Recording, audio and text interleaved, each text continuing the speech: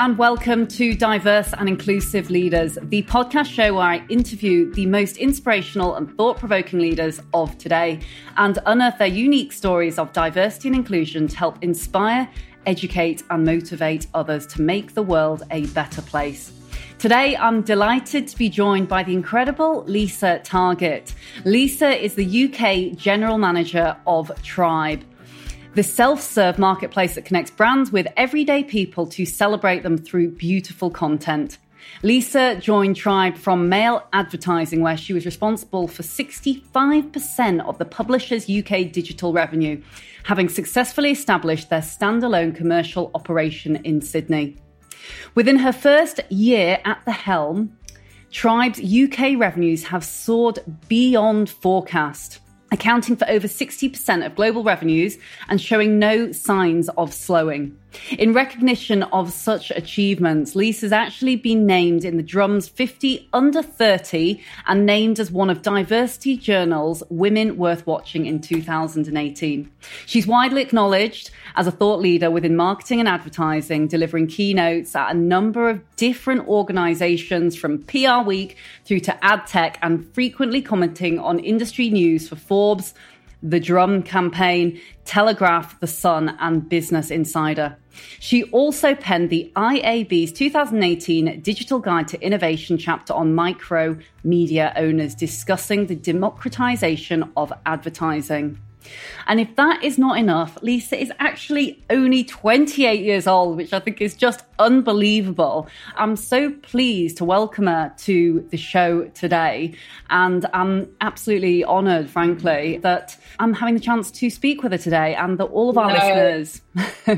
The honour's all mine. The pleasure's mine. I'm excited to be here. Thanks so much, Lisa. And it's incredible and I'm sure very heartwarming to be recognised by so many different and well-known journalists and press and media for everything that you've done. And I think it's such a great inspiration for millennial leaders like myself, millennials and zillennials and other leaders to see really strong women like yourself out there really paving the way for business leadership.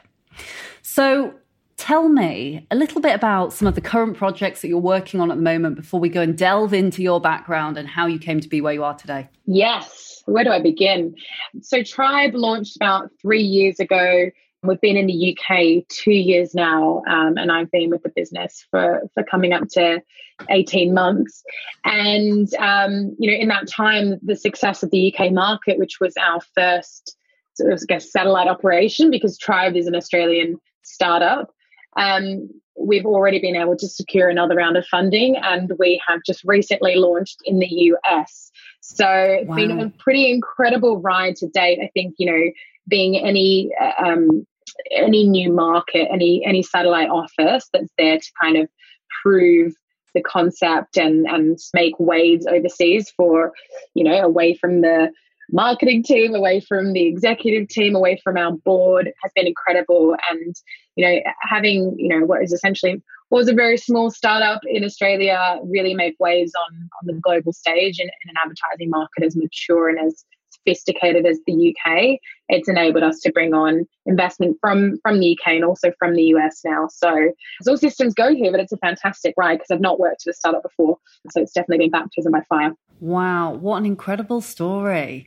And I would love for you to share a little with our listeners about some of the leadership stories almost that you've had through going throughout your career. As I understand, you started in the management role at Tribe when you were 26, and you were actually managing a team of 13 for Microsoft's joint venture, which is obviously, that's a household name. Going from Microsoft, managing a team when you are, so young, with all due respect, up to now being GM at Tribe at the ripe old age of 28. Talk to me through how you managed some of those leadership pieces within the corporates through to the startups and any of the differentials as well, I guess, through large company, through to small company and the baptism of fire that you talk about. Yeah, I think, so originally started out my career as a part of Microsoft's joint venture. They had a joint venture with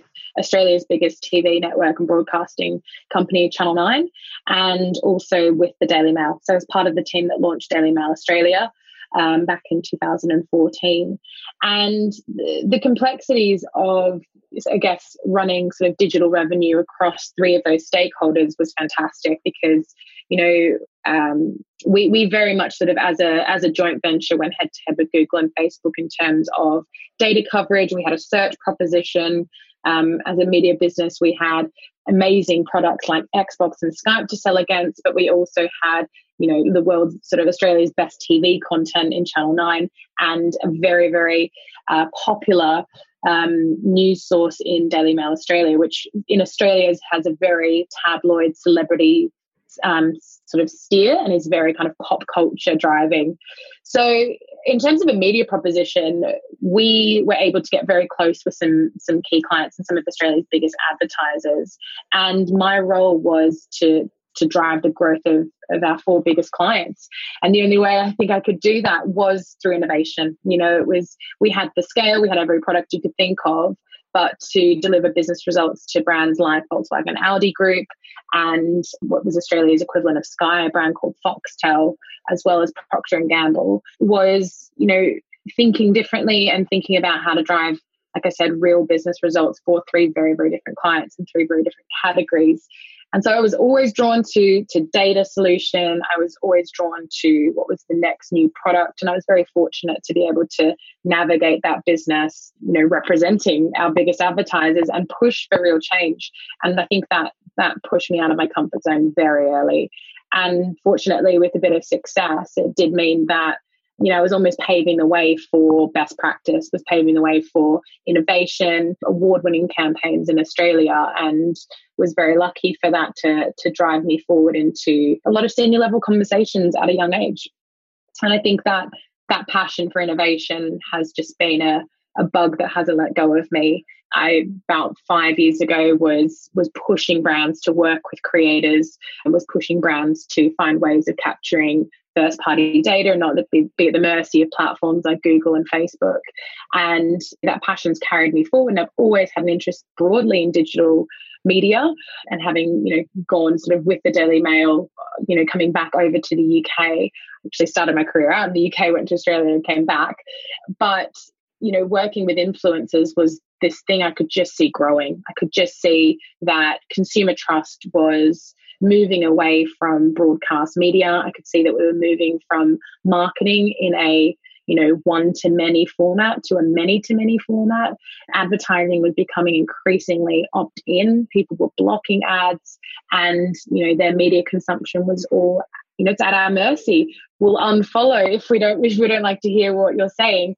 Every single consumer has that opportunity to unfollow you or opt out of what they see. And so that's a totally different, I guess, landscape for brands these days. And for me, working with everyday people, your everyday customers, and being able to democratize advertising in that way was a really interesting challenge. And, seeing advertising dollars essentially spread across their customers to enable them to be not just their sales department, but their marketing department, their creative department, because everyday people are creating incredible content and have very highly valued relationships that are just embedded in trust with their followers online, whether you have 500 followers or you have a few thousand, was a really interesting challenge. And so when the role came up at Tribe, it was an absolute no-brainer because I'd actually been working with Tribe as a customer of theirs on the other side.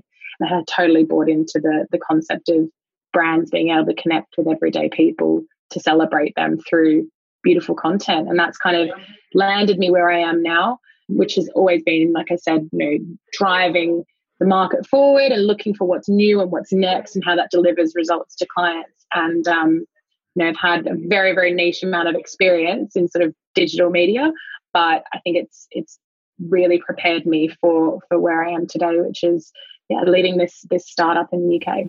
That's so incredibly insightful. And I just love how switched on and confident you are about all of the knowledge and all of these really big players that you're just seemingly just taking everything in your stride. I think it's wonderful.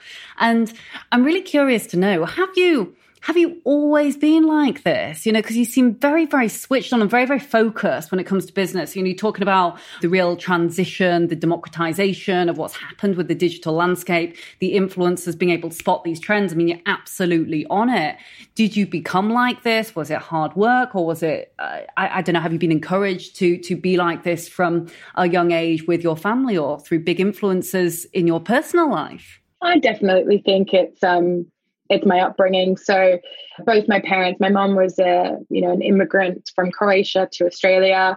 From a young age, was having to move straight into work and fend for her family. And my father was the same. He came from a very, very poor upbringing. I remember him telling me stories about him sort of standing outside his favorite football club on a Saturday, just hoping they would accidentally kick a football over the fence, just so he could have one for his brothers to play with. Together created an amazing partnership, work ethic that is completely unrivaled from what I've seen. My dad ended up becoming the managing director of Lloyd's, and the man didn't even finish high school. He worked his way up as a bank teller and all the way through, just learning and networking and working incredibly hard. And my mum was also fantastically entrepreneurial herself in what she's done sort of in the home sphere, which has been about renovating houses and building economic value in the home as well. So I've just grown up around people who would just roll their sleeves up and absolutely lead by example. And there's never been any sacrifices in terms of the relationships that we've been able to have, or their value on family as well. So I'm very fortunate in that was sort of my upbringing. And then my brother, very famously, anyone that knows me, it was also an Olympian in Australia. He was a dual Olympic medalist, or 3-time Olympic medalist, I should say, as an Australian swimmer. So I kind of don't really, you know what I mean? You just, all of a sudden, you've got amazing role models around you. It definitely has to stick to you somehow in your DNA, that level of achievement, and it's all come from hard work. Nothing was really handed to our family, and I think that's something I respect, because it just means that there's a real lack of entitlement and a real level of gratitude for the opportunities that have been built for me, that I almost have never wanted to take any of it for granted, and you definitely want to make your family proud. So I think that this has been my version of it. But there's also a story, I think, my brother asked me when I was about 4 years old, I think, and he was 9, and we were walking around a driving range, and the driving range was quite far away from where they were selling buckets of balls to these golfers. And my brother said, okay, well, why don't you grab a bucket? We'll go pick up these balls and we'll sell them back to the golfers for half the price of the pro shop. And I said, oh, that's a great idea. I did anything my older brother would tell me anyway. So this little 4-year-old girl, and I was just following around, picking up balls, just walking around with him. And then, as it's been told me, apparently I'm going, walking around behind my brother and then undercutting him. So he was trying to sell them for $5, and I would walk around selling them for $3 to the same golfers and put him out of business. So it definitely must be ingrained in me from a young age. Oh, thank you so much for sharing such personal, beautiful stories. That's just incredible. So you're clearly very entrepreneurial then from a young age. And what a heartwarming story that both your parents were immigrants, really, really hardworking. And I love that you shared that with all of our listeners as well, because I obviously feel very lucky that I get to speak to leaders from all different walks of life day in, day out. And I think as millennials, without being too biased here, I do think that we get a bit of a hard rep sometimes, because when I'm often at these classic kind of leadership conferences and the 40, 50, 60-year-old leaders who are in these, big FTSE organizations. And again, disclaimer here, I don't want to generalize at all, but their concept of millennials and zillennials can sometimes be that of entitlement and that of the fact that they don't want to work as hard because they think they can splash their life on social media and get rich quick and get successful and everything like that. And, that makes me really mad sometimes, because I think that there's entitlement and there is that laziness that exists in all different generations and in all different walks of life. And like you, I was adopted. So both of my parents, they were kind of reversed. They went off to Hong Kong to work, actually. both very hardworking. Mum worked for the NHS. Certainly, we were not from a privileged background, but really instilled in me and my younger brother this hard work ethic. So when you were describing your family and your upbringing, that really resonated with me, because I thought, you know what, it really is the role models. It is nurture as opposed to nature, I think, that has really given that DNA of hard work and not feeling entitled, like you so correctly said, you know, not having that feeling of entitlement or taking anything for granted. And I think it's millennials and leaders like yourself who really are paving the way and making a difference in the world. And I think it's just so great to see. And it's great that the people like you are getting these awards and accolades that are really championing and recognizing what you do, because I think it's really, really important to be able to face any adversity. And, you know, these days with social media, you can put anything online, can't you? And so actually keeping as much positive messaging and positive stories out there is great, because there's many that haven't come from privileged backgrounds, and there's many who would love to be in a position that you, or maybe even I, am in right now. And I think it's important that we inspire those people and get voices out there to be heard, because this is a very, very different landscape to that of our mothers and fathers and that kind of couple of decades worth. Well, I almost think of us as living almost in two dimensions now. You know, there's the real world, you know, the everyday realm, and there's the cyber world as well. And I think that's probably something our parents didn't have to grapple with as much as we do, and probably a future they couldn't visualize, because I do imagine if a lot of older generations could properly visualize the challenges that their children were going to be faced with technology, with the sort of changing nature of identity and how that identity is depicted online and in real life, etc. I think there probably would have been some different choices or different emphases on what was important and what important lessons were there to instill in your children.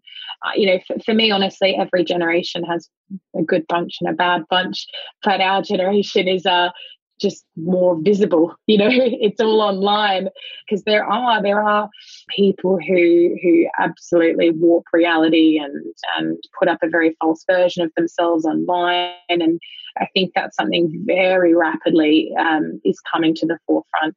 If there's anything, sort of any buzzword that influencer marketing could have, it's authenticity. And I don't want that to get tired, because you know, there is something in the ability for people to be genuinely authentic, genuinely vulnerable.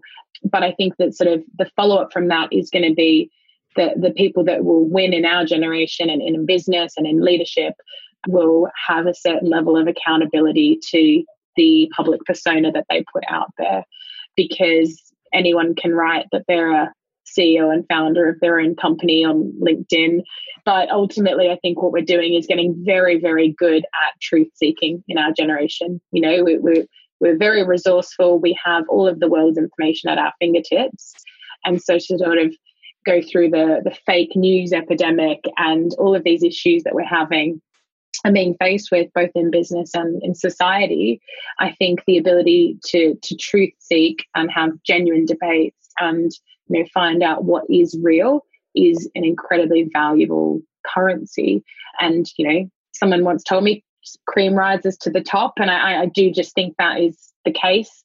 And, you know, I know a lot of people that see people in their generation making a quick buck, or, you know, going about things the wrong way and making money online or things like that. But, you know, inevitably that it's not sustainable growth. And although they might be creating some sort of economic value for themselves, it's not ever the full picture online. And I think people have been becoming quite savvy about that. I couldn't agree more. And I love the terminology that you use there about truth seeking and accountability, because I think that is perhaps something that older generations do maybe sometimes negate to see. Whilst it's a very different way of working, actually it poses its own challenges. Being visible and naturally more vulnerable because of everything that's happening with social media, I think you open yourself up to a huge amount more scrutiny. And so you do have to a degree, be able to work harder. And, to touch on your point about authenticity, I also agree. I really hope that does not get tired and old, because I'm so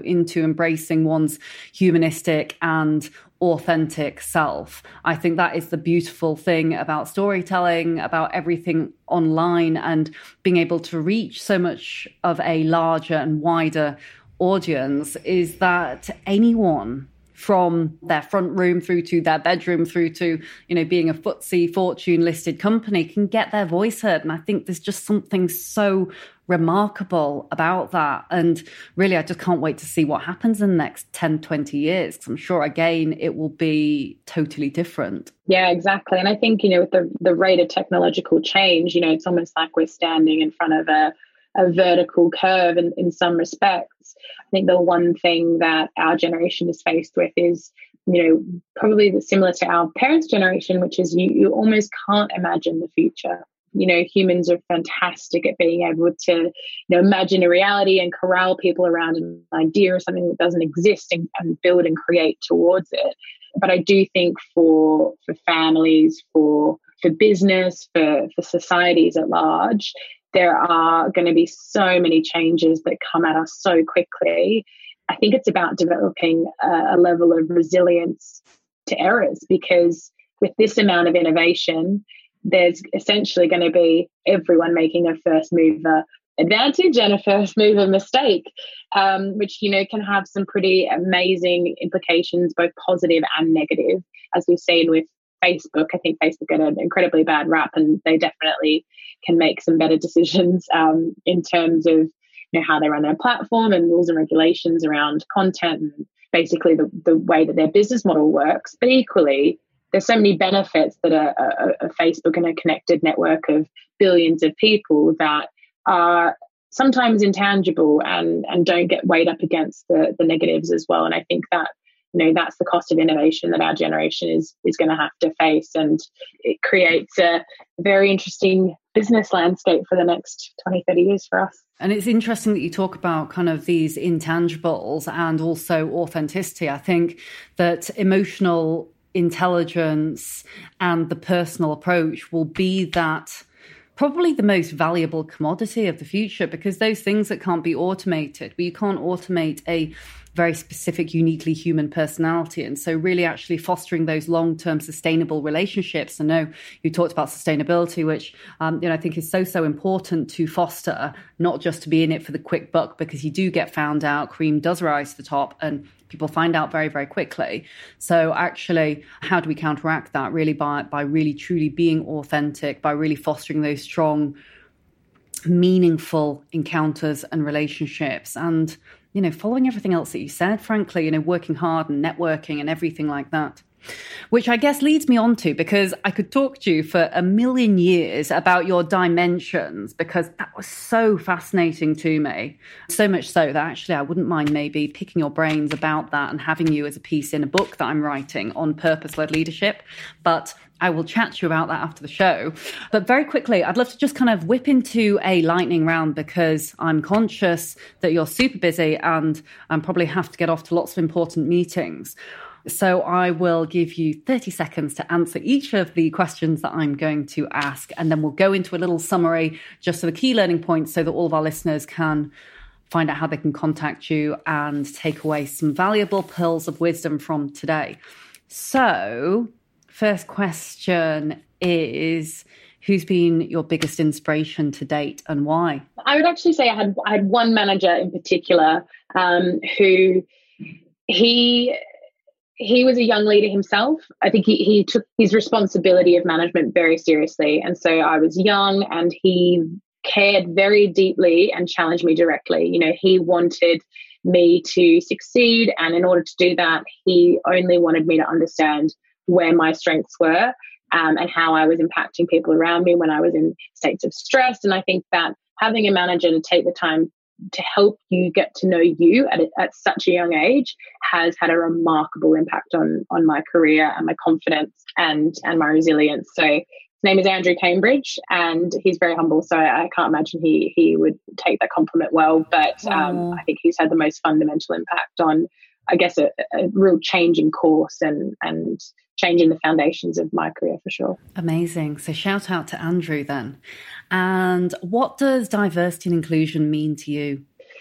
For me, diversity is, it brings in all different types of thinking, whether it's gender diversity, racial, nationality-based, skills-based, neurodiversity. Having people come at a shared problem from different perspectives is what drives innovation forward. I'm really not a fan of groupthink. Anytime, I say to people, do you have a question? And they say, nah, I worry. That's what I think it is. Drives innovation, fuels innovation. And if you were going to give advice to your younger self, even though you are young as it is, what advice would you give, or in fact, to any of our young or more mature listeners who are listening out there that are really looking to be inspired and would love to be where you are today? What advice might you give? I would say, you can fake it till you make it, but be vulnerable about it. Tell people that, you're figuring it out, and be open about what you don't know, because I think that's the fastest way to learn. I would say, be comfortable in the uncomfortable. I love that expression, be comfortable in the uncomfortable. That's incredible. And finally, are there any books or podcasts or people that you're listening to or following? In fact, should have asked about the influencers out there that you're finding particularly inspirational or are reading a lot about at the moment. I mean, I'm just a B2B nerd, so anything that is actually about media and technology, that's what I spend my time doing. To be honest, I actually really love the conversations that Scott Galloway and Paris Wisher have. They've got a podcast called Pivot, and to be honest, it's just because it's regular, it's topical, it gets to the point, and I think that they've got a fantastic dynamic, so I like them. Good stuff. So Pivot is the podcast to listen to. Pivot. Yeah. Okay, well, I'm just going to summarize for all of our listeners. I mean, there's so many things that we've covered today that I could go on and talk about, probably make another podcast of a summary of all the amazing learnings from today. But I will quickly just run through some of the pieces that I have learned, and I'm sure our listeners have learned. For everyone who's tuning in today on Apple or Android or on YouTube, is that, do you know what? It's really important to be hardworking, to be accountable, to really make your way up through the ladder by embracing your true and authentic self. As Lisa very, very rightly and wisely says, cream rises to the top. And so don't be scared to be vulnerable. Don't be scared to be your authentic self. Do you know what? The right people will be out there listening and waiting to embrace you for who you really are. Yes, you can put on a game face, and yes, you might be able to make a quick buck, but is it really going to be sustainable in the long run?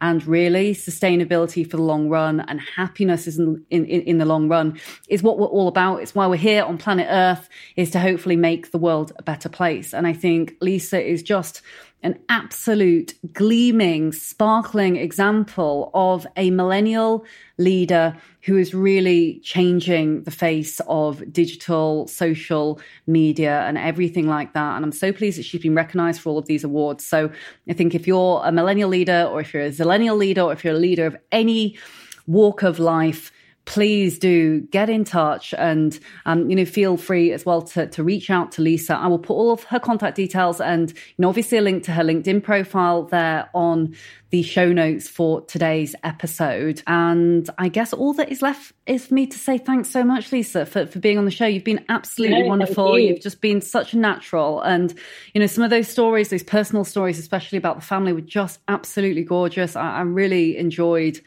this episode, and I'm sure everyone else will as well at home who's tuning in. As have I. Thank you. Thanks so much. So my name is Layla Mackenzie, and you've been listening to Lisa Targett and myself on the podcast today. It's out weekly. It's called Diverse and Inclusive Leaders. We're here to educate, inspire, and motivate others to make the world a better place. Please do tune in for next week's episode. Please do give us a 5-star rating if you enjoyed it on Apple or Android or on YouTube. And if you visit www.laylamackenzie.com/podcasts, I'll put all of the details for the information for Lisa and some of those really great pearls of wisdom that she mentioned in today's show. So thank you for listening, and I look forward to seeing you next week. Bye for now.